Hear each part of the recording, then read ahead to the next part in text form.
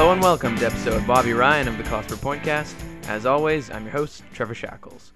Joining me today is another official friend of the show. It's locker room reporter for TSN and Silver Seven Sens writer, Callum Fraser. Callum, how's it going? Are Luke and Czech going to be okay with you stealing their thing? I don't know, man. It's I'm not gonna lie, I definitely stole it from them. You know what? We were going to do that on the Battle of Ontario, the show that we have, and it was just like, you know what? Don't want to step on anyone's toes, but look, go for it. I mean, if you're confident that they're not going to sue you, then go for it. Hey, man, I've stolen a few things from other podcasts, so I think I don't know. As long as nobody comes and murders me, it should be fine. Fair enough. Okay, so I know you're just at Sens practice, so I appreciate you coming on the show today and taking some time out of your busy day. And there's lots to talk about, so let's get right into it. So as we're recording this on Tuesday afternoon, the Sens sit at 14-7-1, which is good for second in the Atlantic Division, and they're tied for fourth in the entire league somehow. These four straight wins have sort of changed the outlook for this team, and they've certainly been better of late, not allowing as many goals. Do you think they can sort of keep this up and actually make the playoffs? Make the playoffs? That's a ways away. But I like the one thing that Chris Stevenson said on TSN told her today, that they're frustrating teams. And that's, I think, exactly what Guy Boucher wanted them to do from the very beginning. And now we're seeing they're playing consistent Guy Boucher hockey. We saw that, not at all in the first game of the season against Toronto. We saw that a bit against Montreal, and then a couple games. There was that Buffalo game. There was the Philly game. But now they've played, I think, like 8 or 9 games consistently in a row where they've actually, there was a hiccup against Florida and Nashville, but they've been playing Guy Boucher hockey for a few weeks now, and it's certainly starting to come together. I mean, they're getting great goaltending, but the couple things that I've seen that have really solidified my faith in this new system, this new coaching system, is being patient in their own end. Those high number of blocked shots is actually working out incredibly well because the scoring chances are they're lessening. That Craig Anderson isn't having to fight off so many high danger scoring chances because they're not allowing many. And their sound defensive play Ceci and Phaneuf, we saw at the start of the year, were struggling largely, but the past 8 or 9 games, like I said, Boro and Weidman, Ceci and Phaneuf, Carlson and Mathot, they've been solid all around. So the other thing is, too, they're winning 1-goal games, which could, kind of be a sign of things to come, that they're just scraping by. But I see it as, exactly what Boucher said, they're mentally tough. And when they have these tight games against teams that are either much far superior on paper or the ones that they're just trying to scrape by in the standings, they're able to come back from a 1-goal deficit like we've seen all season long. What is it, 15 out of 21 games? I believe so, yeah, 15. Yeah. Or no, you know what? I think it might be 16, is it? Is it? Either way. Yeah. As everyone knows, they've been down 1 or 2 goals basically at the start of every single game. So yeah.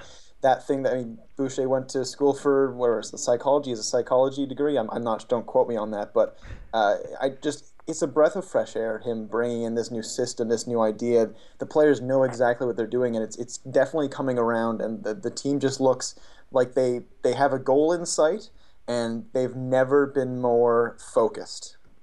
Oh, for sure. I think just hearing you talk for those few minutes there, it's probably the most positive I've ever heard you talk about the Senators, which is awesome to hear. Just right. Because I'm pretty positive with Boucher as well, and I think it definitely, whenever you have a new coach, is going to take some time to get used to what he wants you to do in the offensive and defensive zone. And typically by around the 30-game mark, you should know what your team is,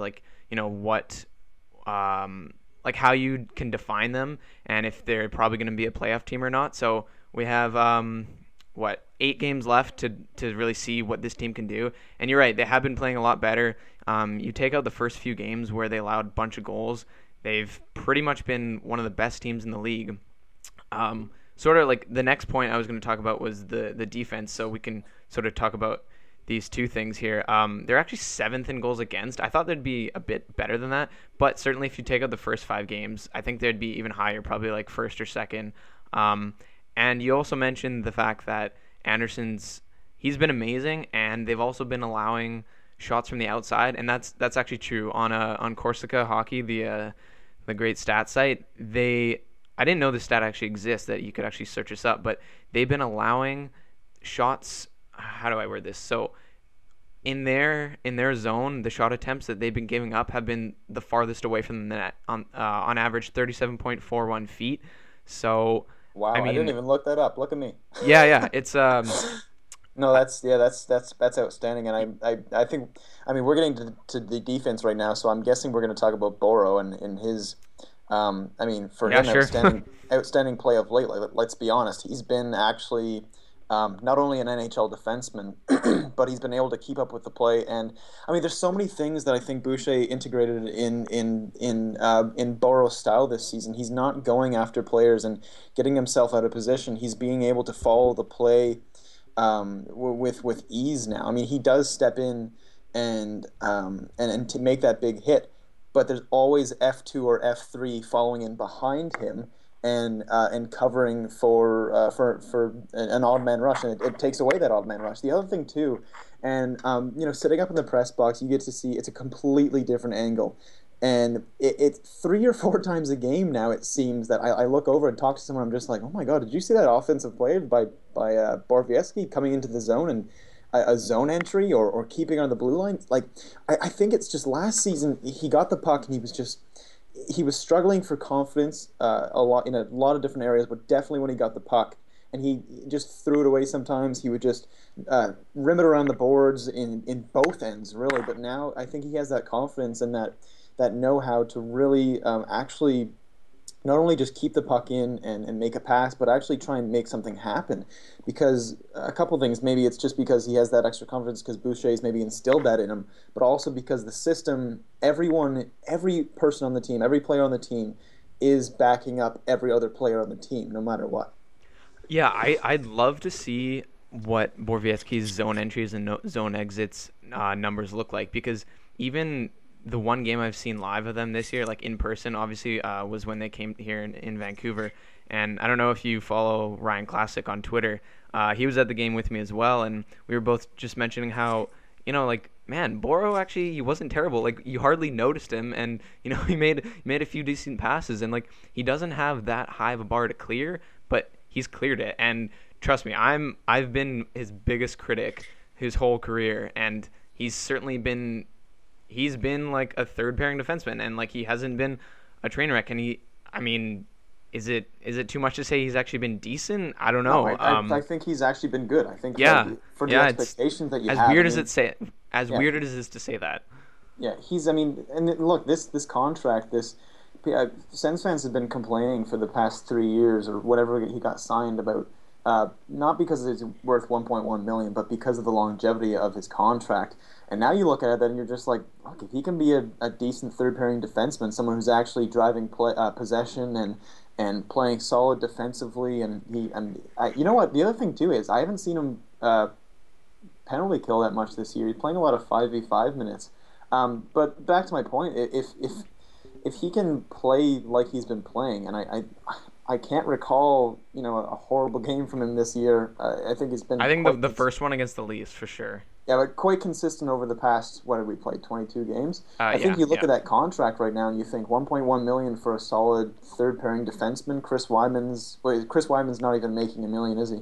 He's like $900K or something. Yeah, that's a solid third pairing right now, and I haven't heard anyone at all this season complain about, Boro's got another year in his contract. So it's refreshing to see that every single defenseman on this team has really bought in to what Boucher is preaching, and I don't think there was going to be any problem with Borowiecki buying in, but it has complemented his style and his style of play and how aggressive he likes to be. He's really calmed Borowiecki down, and it's just from every single angle of his play, from every single aspect, it has improved since last year.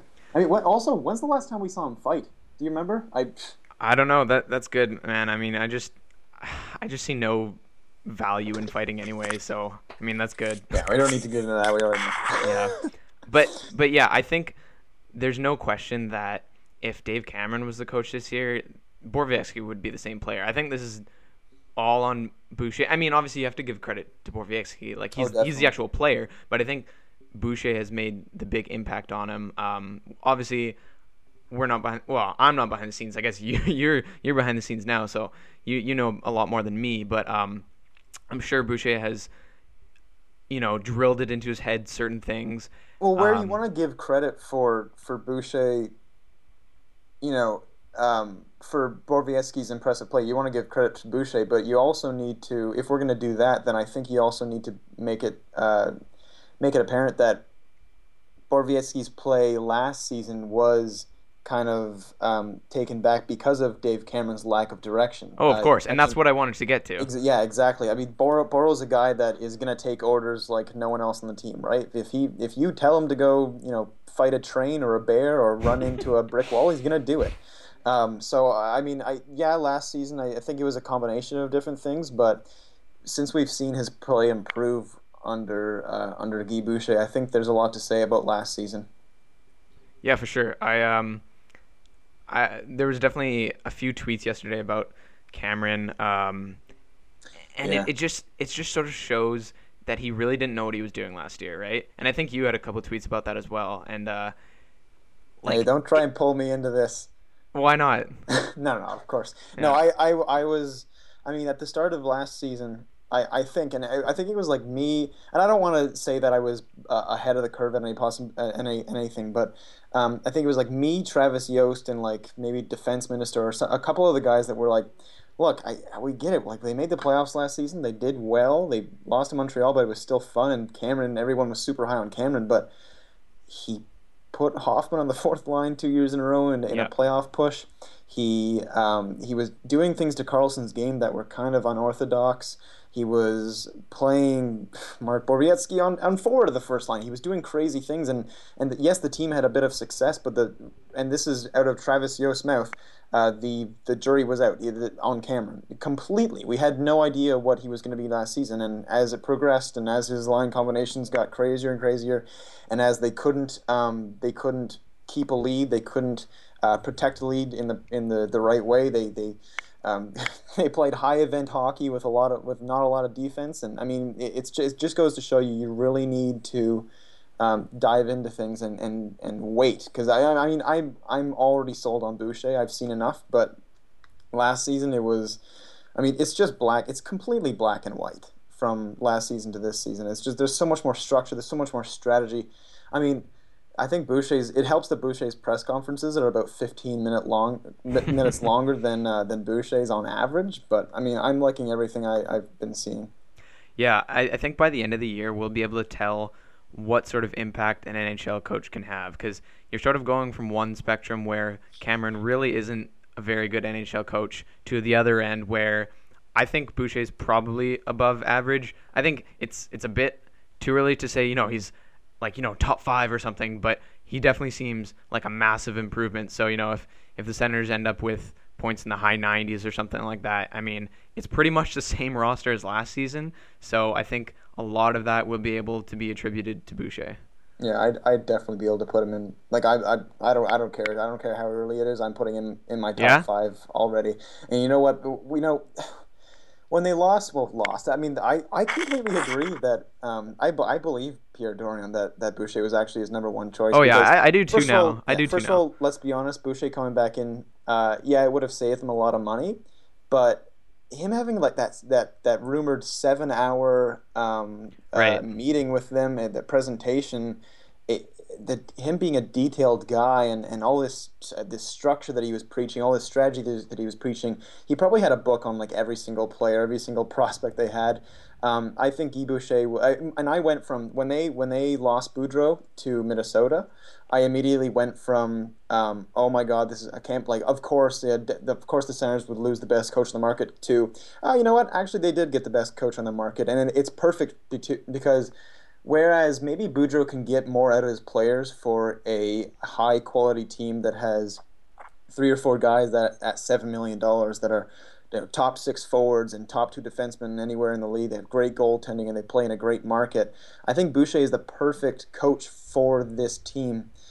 because they have so many borderline guys, because their last three forward lines are likely like depth guys around the other league. If you take their top three forwards out, if we're gonna say Turris, Hoffman, and Stone, then you know what? Like, let's be honest, Ryan, Brassard, Dzingel, Smith, Pajot, they're all, maybe second or third line guys, maybe in the rest of the league. So this is perfect. This is Boucher. This is a team that is definitely going to, if they don't buy in, then they're not a playoff team. But they're going to make the playoffs, and I'm saying that right now. I think they're. I don't know what I said for my Silver 7 prediction, but I'm saying right now, if they keep playing into the system is going to get them into the playoffs. This is a decent roster that Pierre Dorion was able to put together with them. Trusting Chris Weidman as a third pairing defenseman, bringing Brassard in. This is a decent roster. It's not a playoff roster, but because of the system, they will make the playoffs if they keep buying into it. I think that's fair. I remember when Boucher was immediately hired, I think I probably had the same reaction to you, and it was sort of just disappointing that Boudreau wasn't hired. But then after hearing all the details, first press conference was unreal. Oh, exactly. Yeah, like after hearing all the details about the interview and hearing Boucher speak himself, I definitely changed my mind. Just because before that, like, we didn't know too much about him. It's not like I followed the Tampa Bay Lightning super closely when he was the coach there a few years ago. So I think if Boudreau was the coach, I would be happy as well. But at the same time, you're right. It does seem like Boucher is a really good fit for this market. So I'm not complaining at all at this point. I think he's the right coach for the next few years. And then I think that's probably the first time we can say that in a long time for a Senators coach.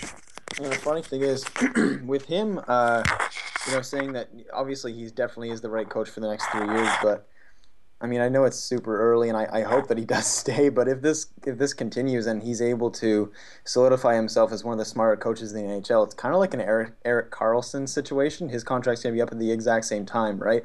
He has 2 years or 3 years left, I guess. I think he has.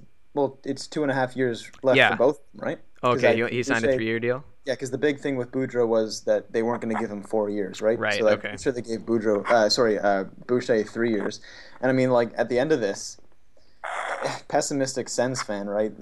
Your view there, but it's going to be, hopefully he stays, right? It's going to be one of those guys that is definitely going to be sought after by a lot of different teams, just like Karlsson. So it's going to be interesting and also kind of scary to look down the road there.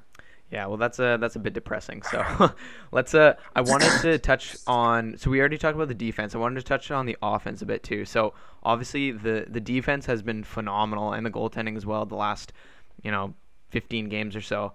At the same time, the offense has been pretty bad. It's been a lot better recently, especially in that 4-goal game against Montreal. They capitalized on their chances.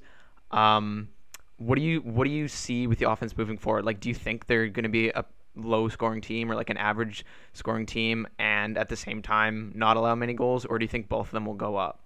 No, I think it can only get better from here. I think they really need to give into their creativity. I think Mark Stone is one of the guys that is finally breaking out. You're stealing my points, Callum. You're jumping ahead. No, we'll get to Mark Stone in a second. but overall, he's one of the guys that I want to see everyone else play like in the offensive zone, because he's not afraid. Like, he plays the system in the defensive end. He plays it in the neutral zone entries, zone exits, whatever. But when he gets into the offensive end, he's helping out the defense if they're going to jump in. He's helping out the forwards in the corners. But when he has a chance to make a play, he's not just throwing the puck at the net. He's making behind-the-back passes. He's finding guys in the slot. He's deking one guy and trying to shoot. That's exactly what you need all the forwards to be doing in the offensive zone. And I think they're a bit taken aback by the system because it's so my way or the highway. And I think some of them might actually just be a bit scared to let that creativity flow in the offensive zone. So I think,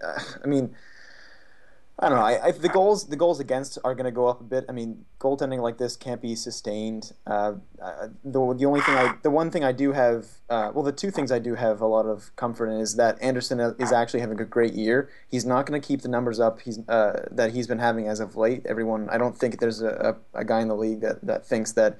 I think it's like a 960 save percentage the past 10 games that he's had, but. I do think they're going to get great goaltending. It's the goals against are going to go up a tad, but because you have that patient, structured defensive, and we're even seeing that it's really cool seeing from above. They're definitely playing that 1-3-1 neutral zone that is actually getting teams to be a bit hesitant going to the neutral zone.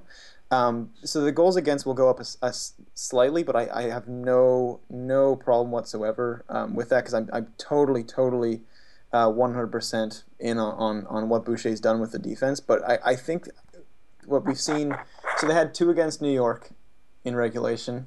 They had 3 against Saturday. What was Carolina. Saturday?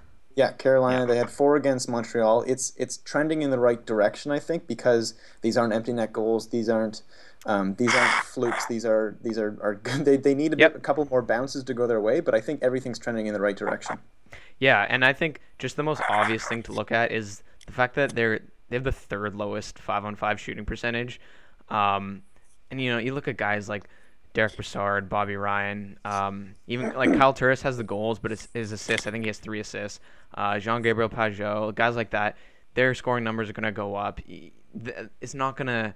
They have the talent up front to score. I don't know about the depth, but at least their top 6, like they have the guys to score. So I agree. I'm not too worried. I think overall with Boucher's system, the numbers might come down a bit, or not come down, just at least comparatively to last year, the offense. But at the same time, I agree with you. I'm totally okay with that if it means the defense is getting substantially better. The one thing that I like about that I'm not really concerned about why they're winning all these 1-goal games is because their game breakers are coming through. Kyle Turris had those 2 winners against Carolina. They have guys that are doing well in the shootout. Anderson standing tall in the shootout. Their overtime record's great. It's the guys that are the top players that are stepping up in those moments to win the game for them. Yeah, so, 7 seconds left in the game, Mark Stone. Yeah, exactly.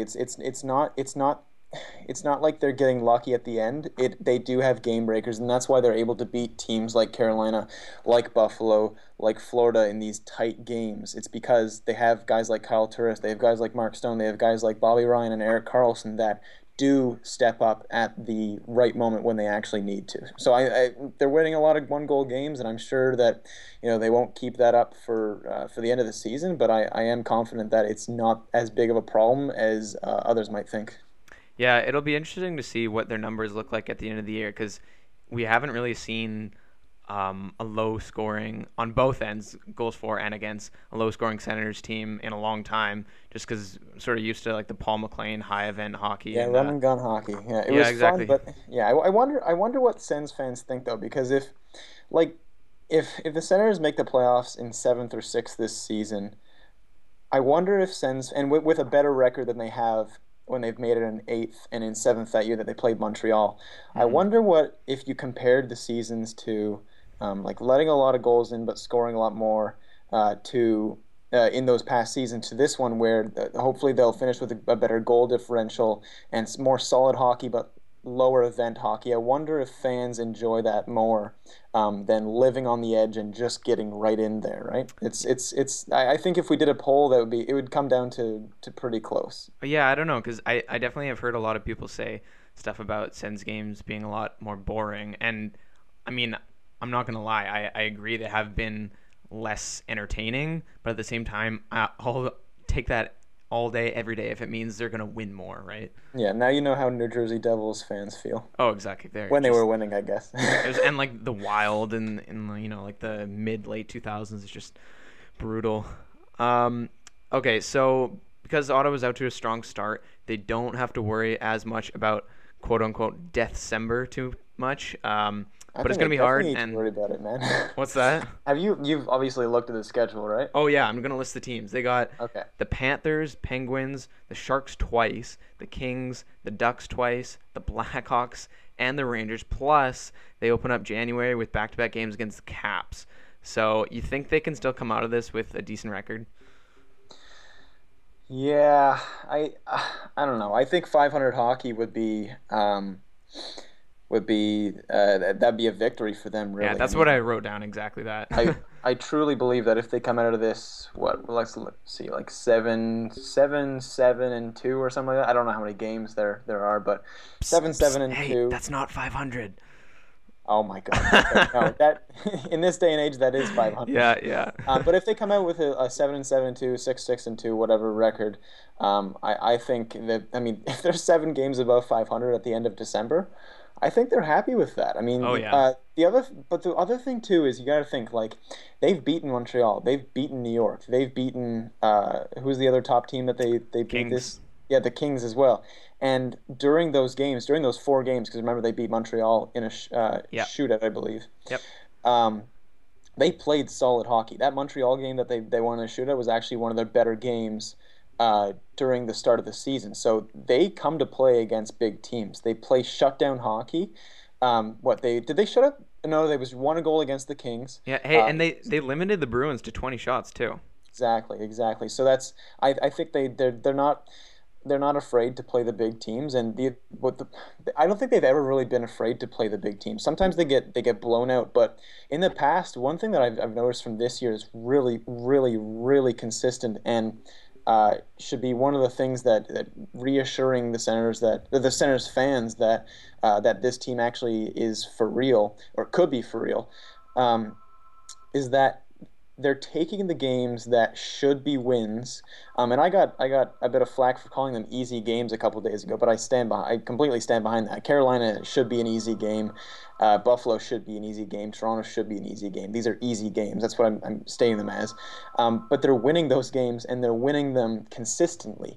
The past few seasons, we've seen them go into Carolina when they have a 3-game winning streak, and we're like, oh, fine, it's all good.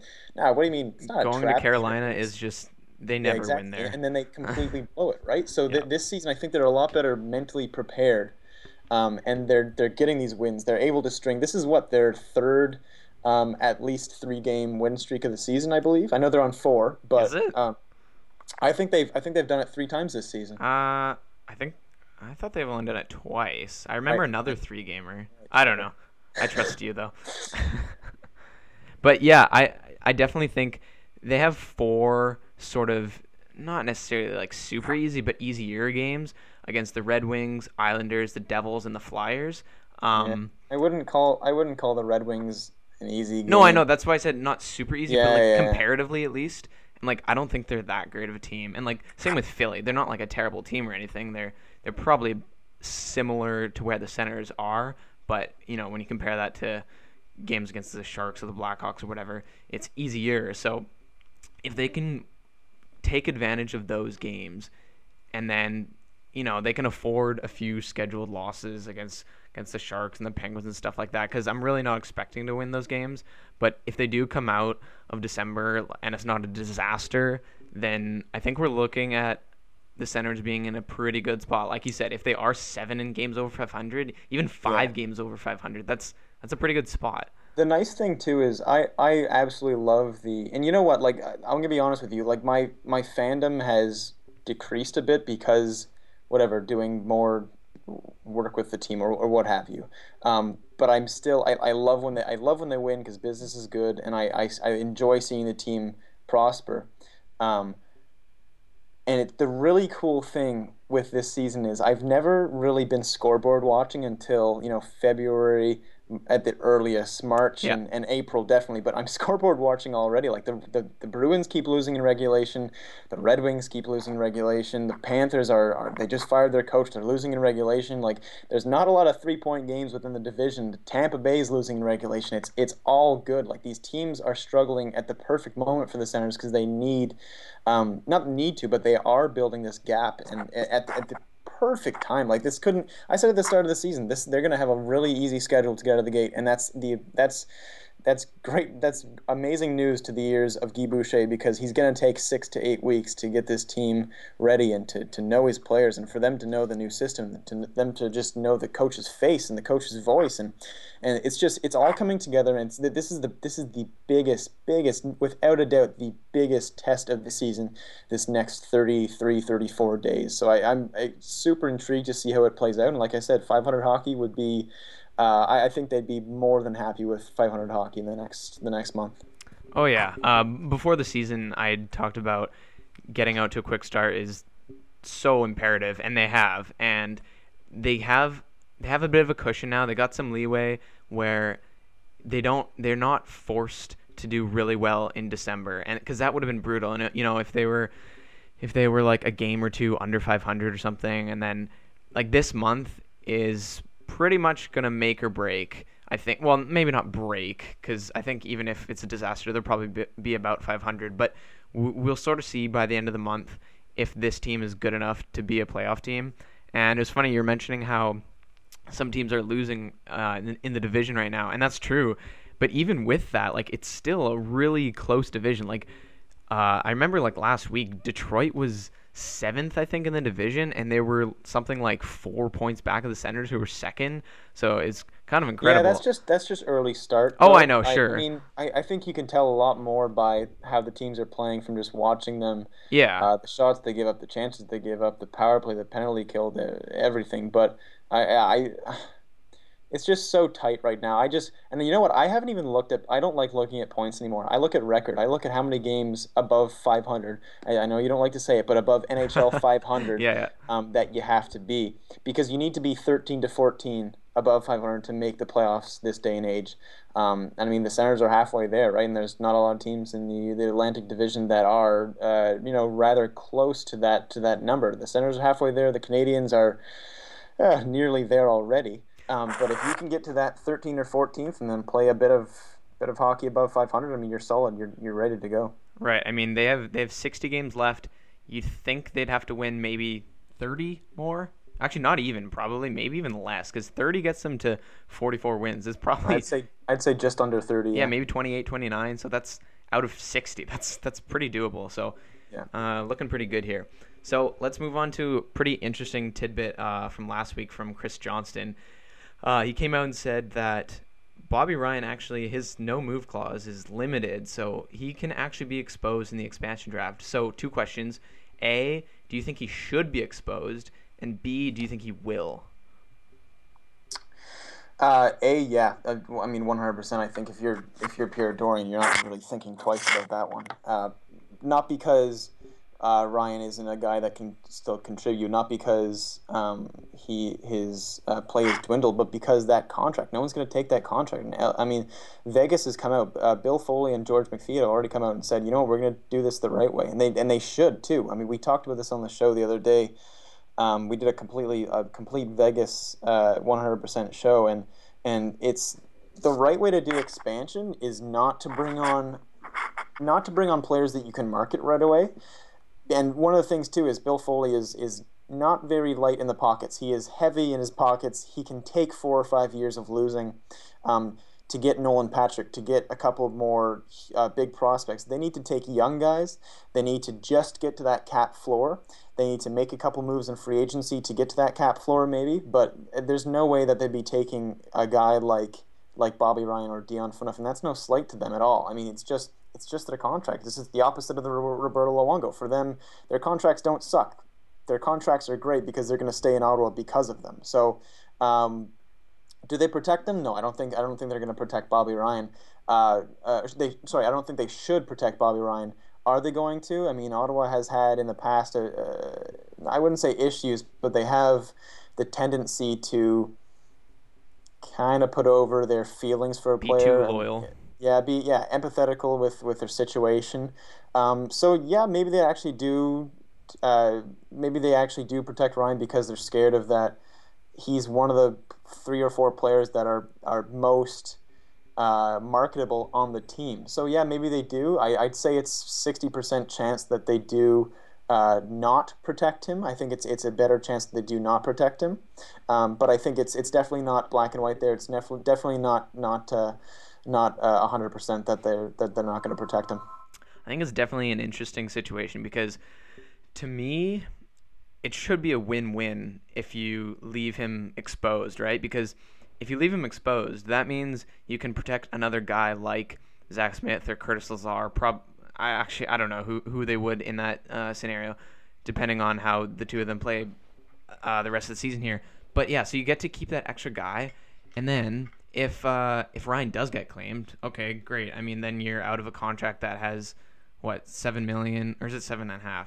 And 5 seasons left after this year. 7.25, I believe. 7.25. Okay, and then has 5.5 seasons left on it. Yeah. And you know what? If he doesn't get claimed, well then whatever. That's fine too. Then you still have a top 6 player in your lineup, and I really don't know what they're actually gonna do though. Just because you mentioned like they are too loyal, but at the same time, I think Melnick's that's gonna. changed though. I think that honestly has changed with Pierre Dorion. I mean, I don't know. Re-signing Chris Kelly.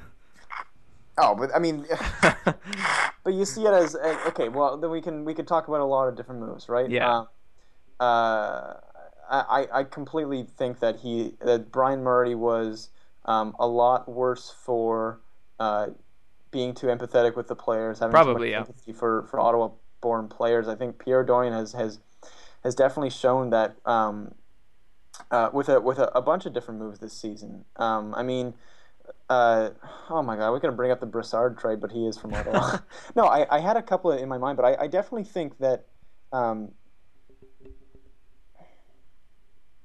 no, it wasn't Tom Pyatt. Oh my God, I'm sorry, I'm just completely out right now. But I don't think he has that same empathy that I Brian hope so. has, and I think he actually is more determined. He's got, you know what, he's got a clean slate too.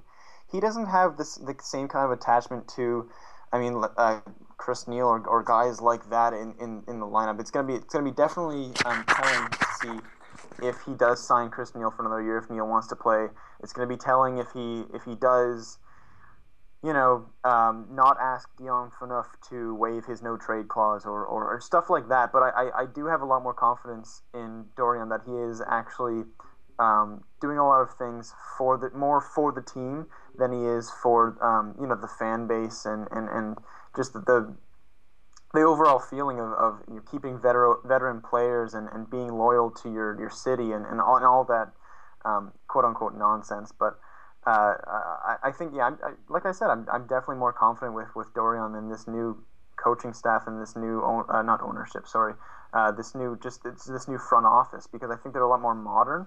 I mean, look at it. Like, we've heard the word analytics said like 200 times more than last year, which was 0.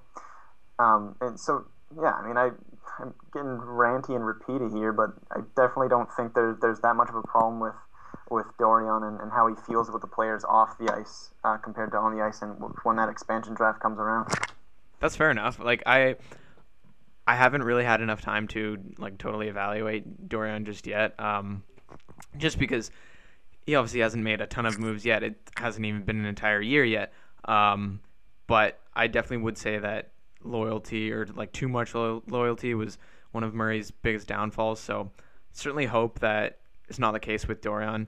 The point I wanted to make though is it'll be interesting to see because I still think there is like a bit of loyalty there. Like I don't know if how much you can quantify that, but at the same time, Melnick is always going to do anything he can to save a few bucks. So in that sense, I think they will leave him exposed. But also, I don't even know if they're going to publish the list of protected players. Like, No, I I think don't they're think just going to so. show who gets taken by Yeah. Vegas, right? Yeah.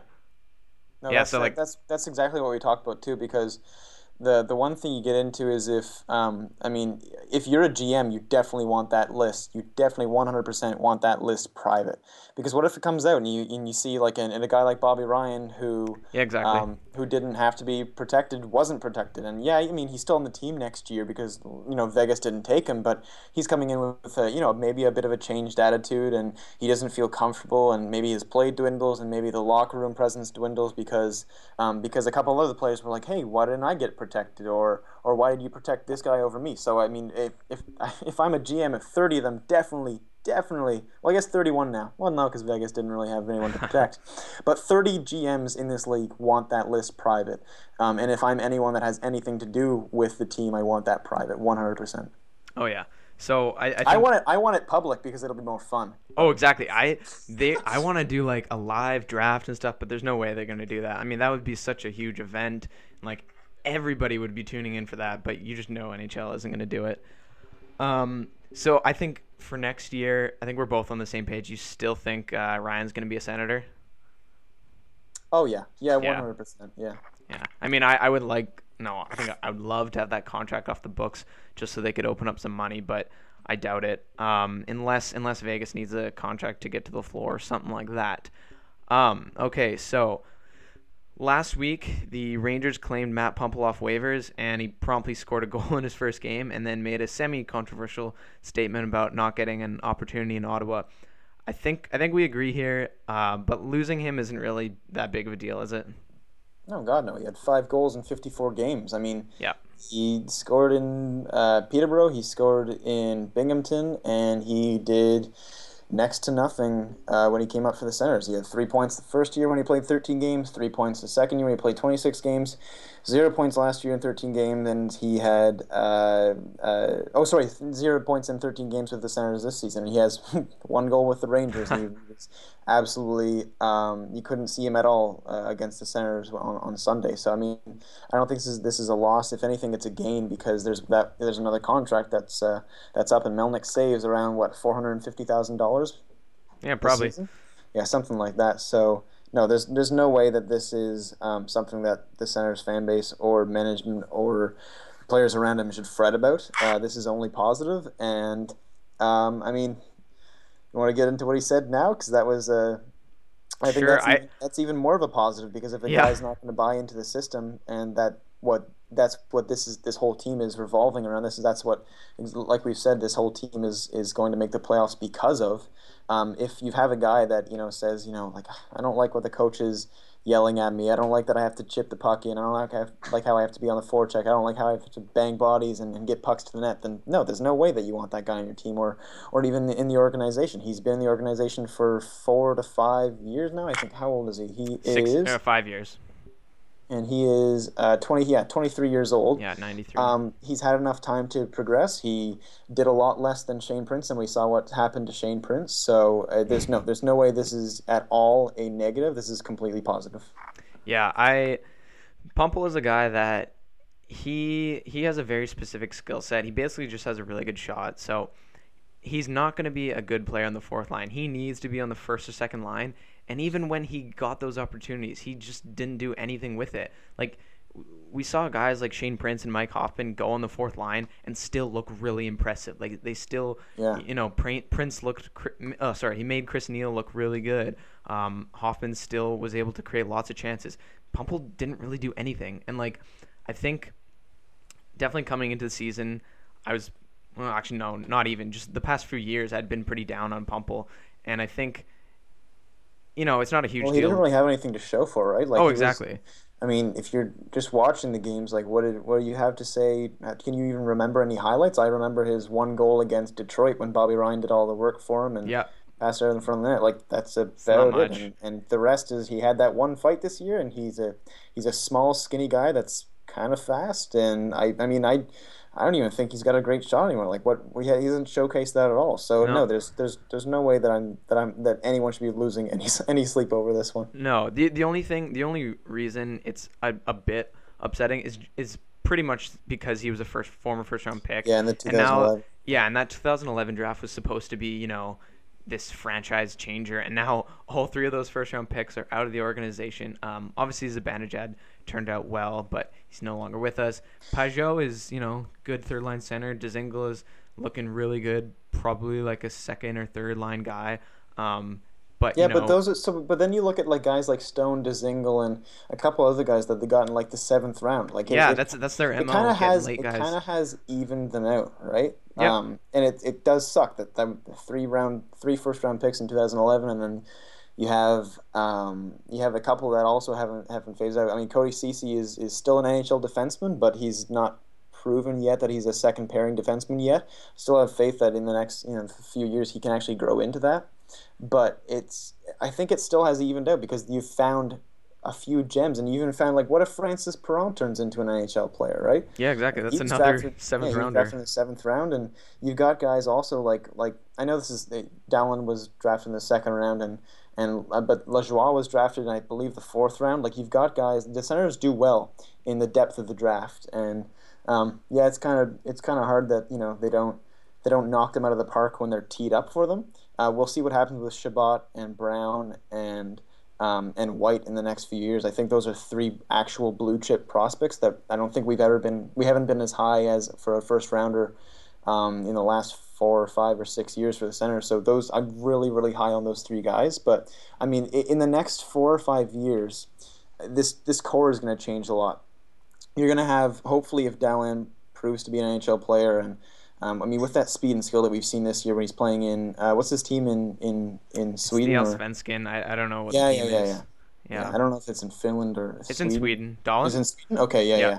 But he looks absolutely outstanding. You've got guys of all calibers. You've got in all trades, right? Like Brown is a huge power forward that is tearing it up, and Schlepik is in the QMJHL breaking records, and it's just I don't see.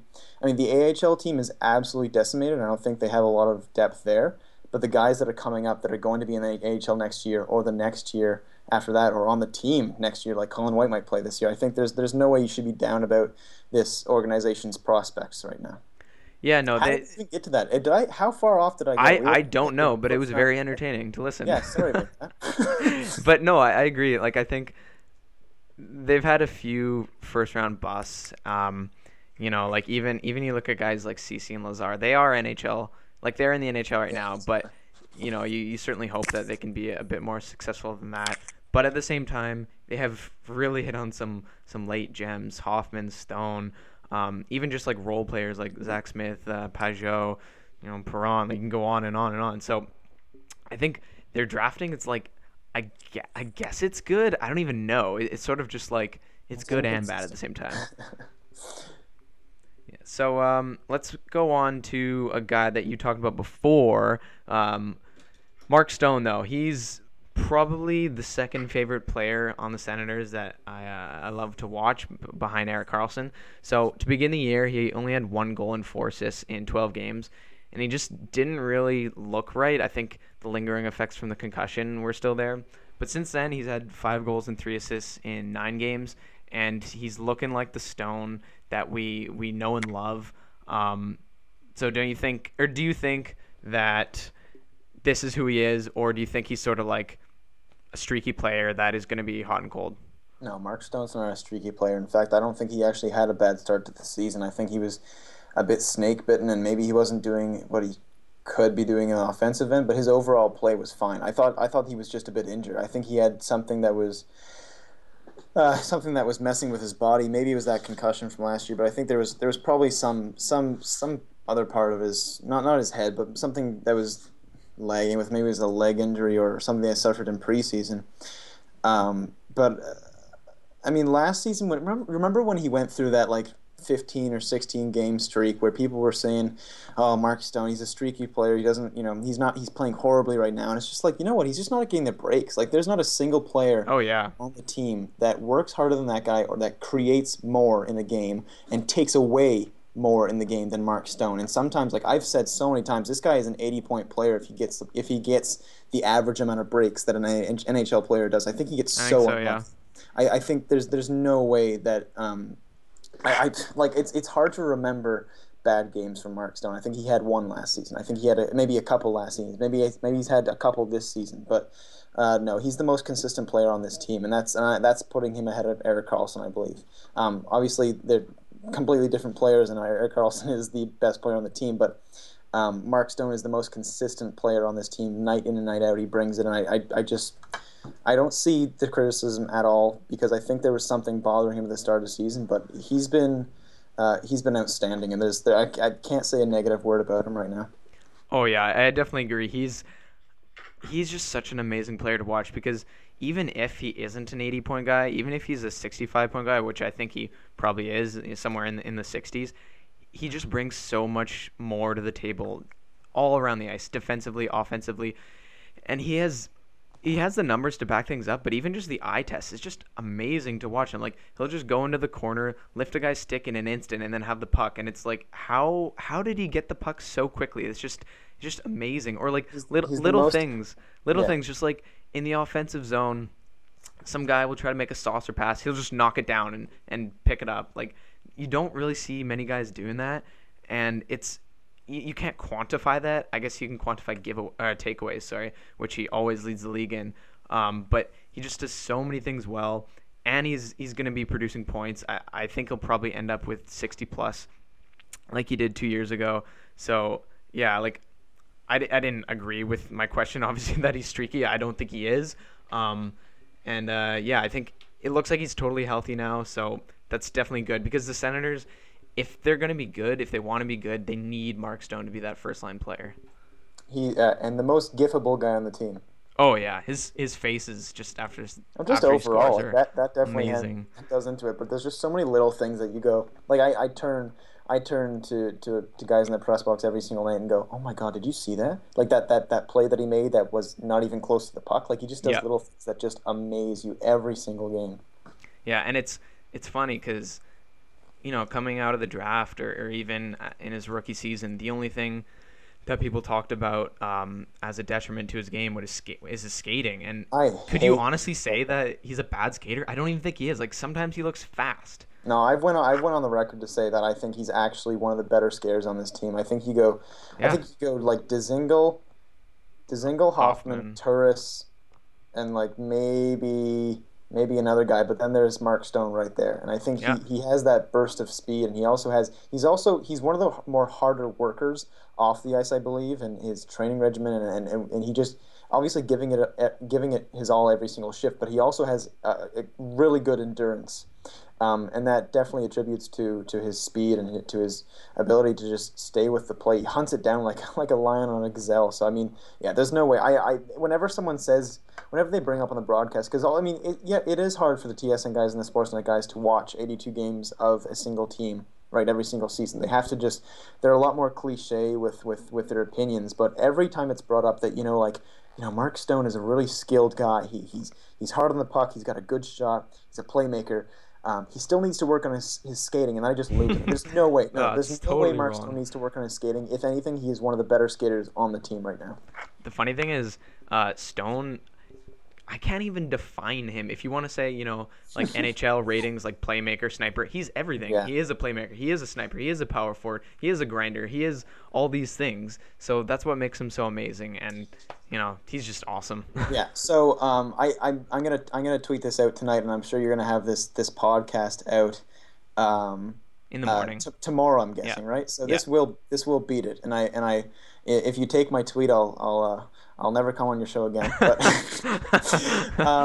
but you know what? Early on this season, he had, I think it was like through 12 or 13 games, he had like 6 or 7 takeaways or something like that. But I just checked right now, and it goes Andre Palat and Dylan Larkin at 25 and Mark Stone at 24. So he's already back up where he is, and he's going to lead the league in takeaways once again. It's not even going to be close. Like I know he's not last year this time he had a crazy lead already. I think he had like 40 by this time of the year, and like Tavares had like 16 or something.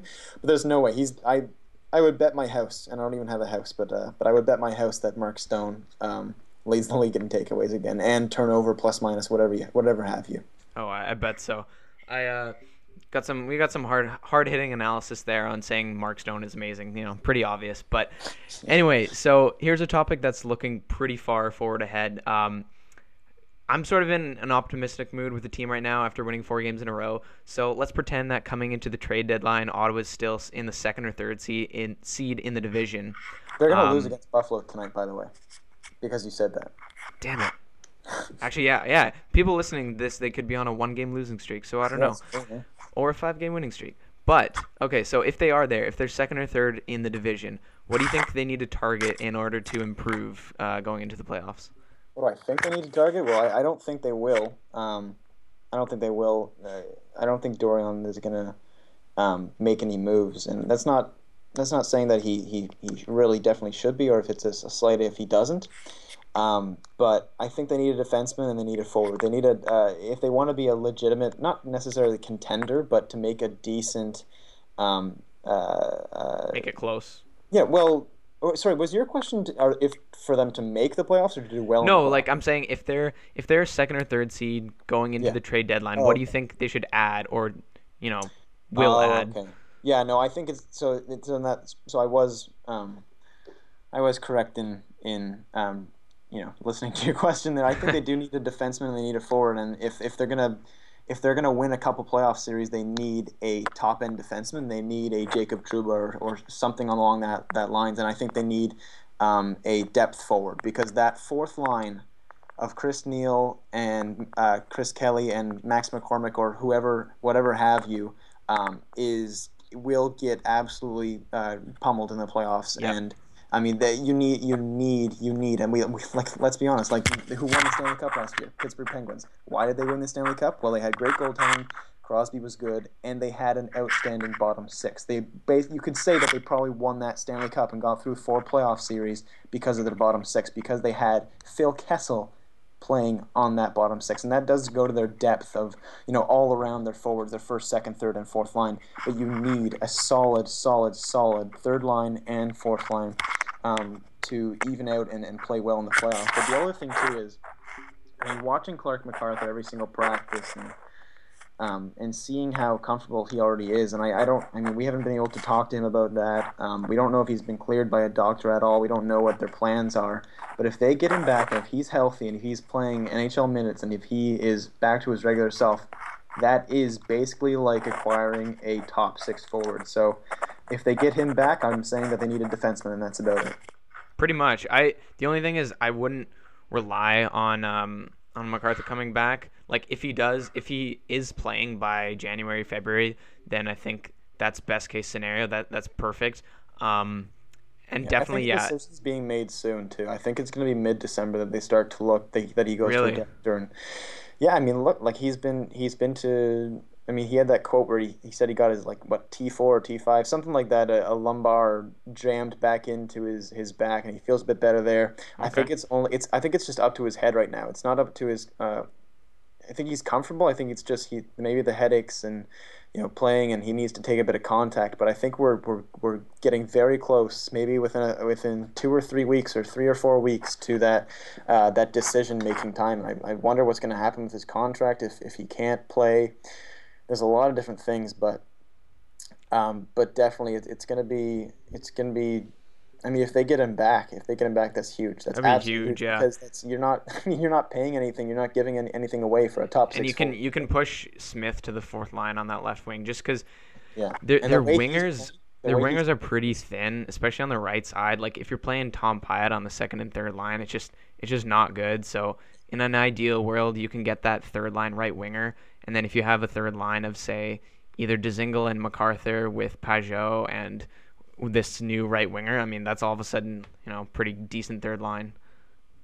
yeah, I But think then at the that. same time, they also need a defenseman. I think. Yeah, I wonder who they would actually like. If we're making bets on what Dorian would do at the trade deadline, if they were second or third, I would bet that he would go after a depth forward, or I don't think they would go. I think they like their defense core Yeah, too I would much. bet a I think forward. I think they'd go after a depth forward because I think while they might be a tad stubborn about how that Weidman and Boro are playing well. We said that a bunch of times, but I think they don't want to upgrade that position. They're fine with that. I think they would be fine with adding a forward, and I think that would push Chris Kelly and Chris Neal out to be healthy scratches um, nearing the playoffs and in the playoffs, and I think they're okay with that. Yeah, and it's interesting with this team too is that like my thoughts on this team are just constantly changing because like literally last week if you talked to me about this team making the playoffs, I'd be pretty down and like 4 wins can change everything and I'm still not I haven't decided if this team is going to be good. I think if you ask me right now, I think they make the playoffs, but I've gone back and forth with that answer a few times since September. So you know, a few games here and there can change everything, but hopefully they can keep this up. Yeah, definitely. I think one of the things that is going to help them out a lot is the fact that, and I think Tampa will pass them in the standings pretty soon. I think they're going to get their game together, and I don't think Stamkos is that much of a loss for them with all the great players that they have. So I think Tampa will pass them, but it's teams like Boston, Florida, and Detroit who everyone had above the Senators on their depth chart that do not look like better teams this year. Florida does not look like the team they were last season when people actually thought they were going to take a step forward. And we'll see what a new coach does for them. I mean, we always, for any team, like with Pittsburgh last season with what's his name? Mike Johnson, is that it? Yeah. Players tend to play a lot better when they're basically doing auditions, right? That's what you're doing with a new coach. So we'll see what happens in Florida, but Boston's blue line is just a tire fire. And if you take Chair out of that, they're just completely lost, like we saw in Even Ottawa. with Char, it's not that great. Yeah, but when you take him out, though, it's just like they're even more lost without their leader and without an NHL defenseman, right? Yeah. So I think that's the best thing that can happen for the Senators right now. Buffalo's out of the mix. Toronto will not be close to making the playoffs. Detroit is even further back right now, and I know it's early on in the season, but these teams are not, and they're not playoff caliber teams right now. So that's the best case scenario. The Ottawa Senators had 6 to 8 weeks to work things out, and while they were working things out, they squeaked by a lot of wins. Excuse me, that's the first voice crack all podcasts. So they squeaked out a lot of wins. So this is all coming up roses, and if they can keep moving forward with the system, keep moving forward with the strategy, keep moving forward with how Boucher wants this team, and being more creative in the offensive end, and their defense need to keep playing like they were, then they're going to be completely fine, because not only are they going to be developed into a good team, but the other teams are falling further back behind. Yeah, definitely things are looking good right now for the Senators, and it's definitely not out of the realm of possibility that they finish third in the division. And I certainly think a wild card spot, if they don't get in the top three, I think they will get a wild card spot. So we are running a bit long here. One more thing before I let you... Like an hour and 20 minutes? No, because we talked before that. So, oh, right, yeah, okay. It's been just over an hour. So anyway, I know you said they would make the playoffs earlier in the podcast. So if they do, what seed will they be? 7th, yeah. So wild card, yeah. Yeah, and they'll be playing... They Montreal? will be playing the Montreal Canadiens. Oh boy, I can't wait. I think New York's going to pass them. I think they can't... Really? I mean, we've said this time and time again that they can't keep, just being on the back of Carey Price. They can, but I don't think they're going to take first seed. I think they'll take second, and the Senators will take 7th, and you'll hear my prediction for the series when we get there.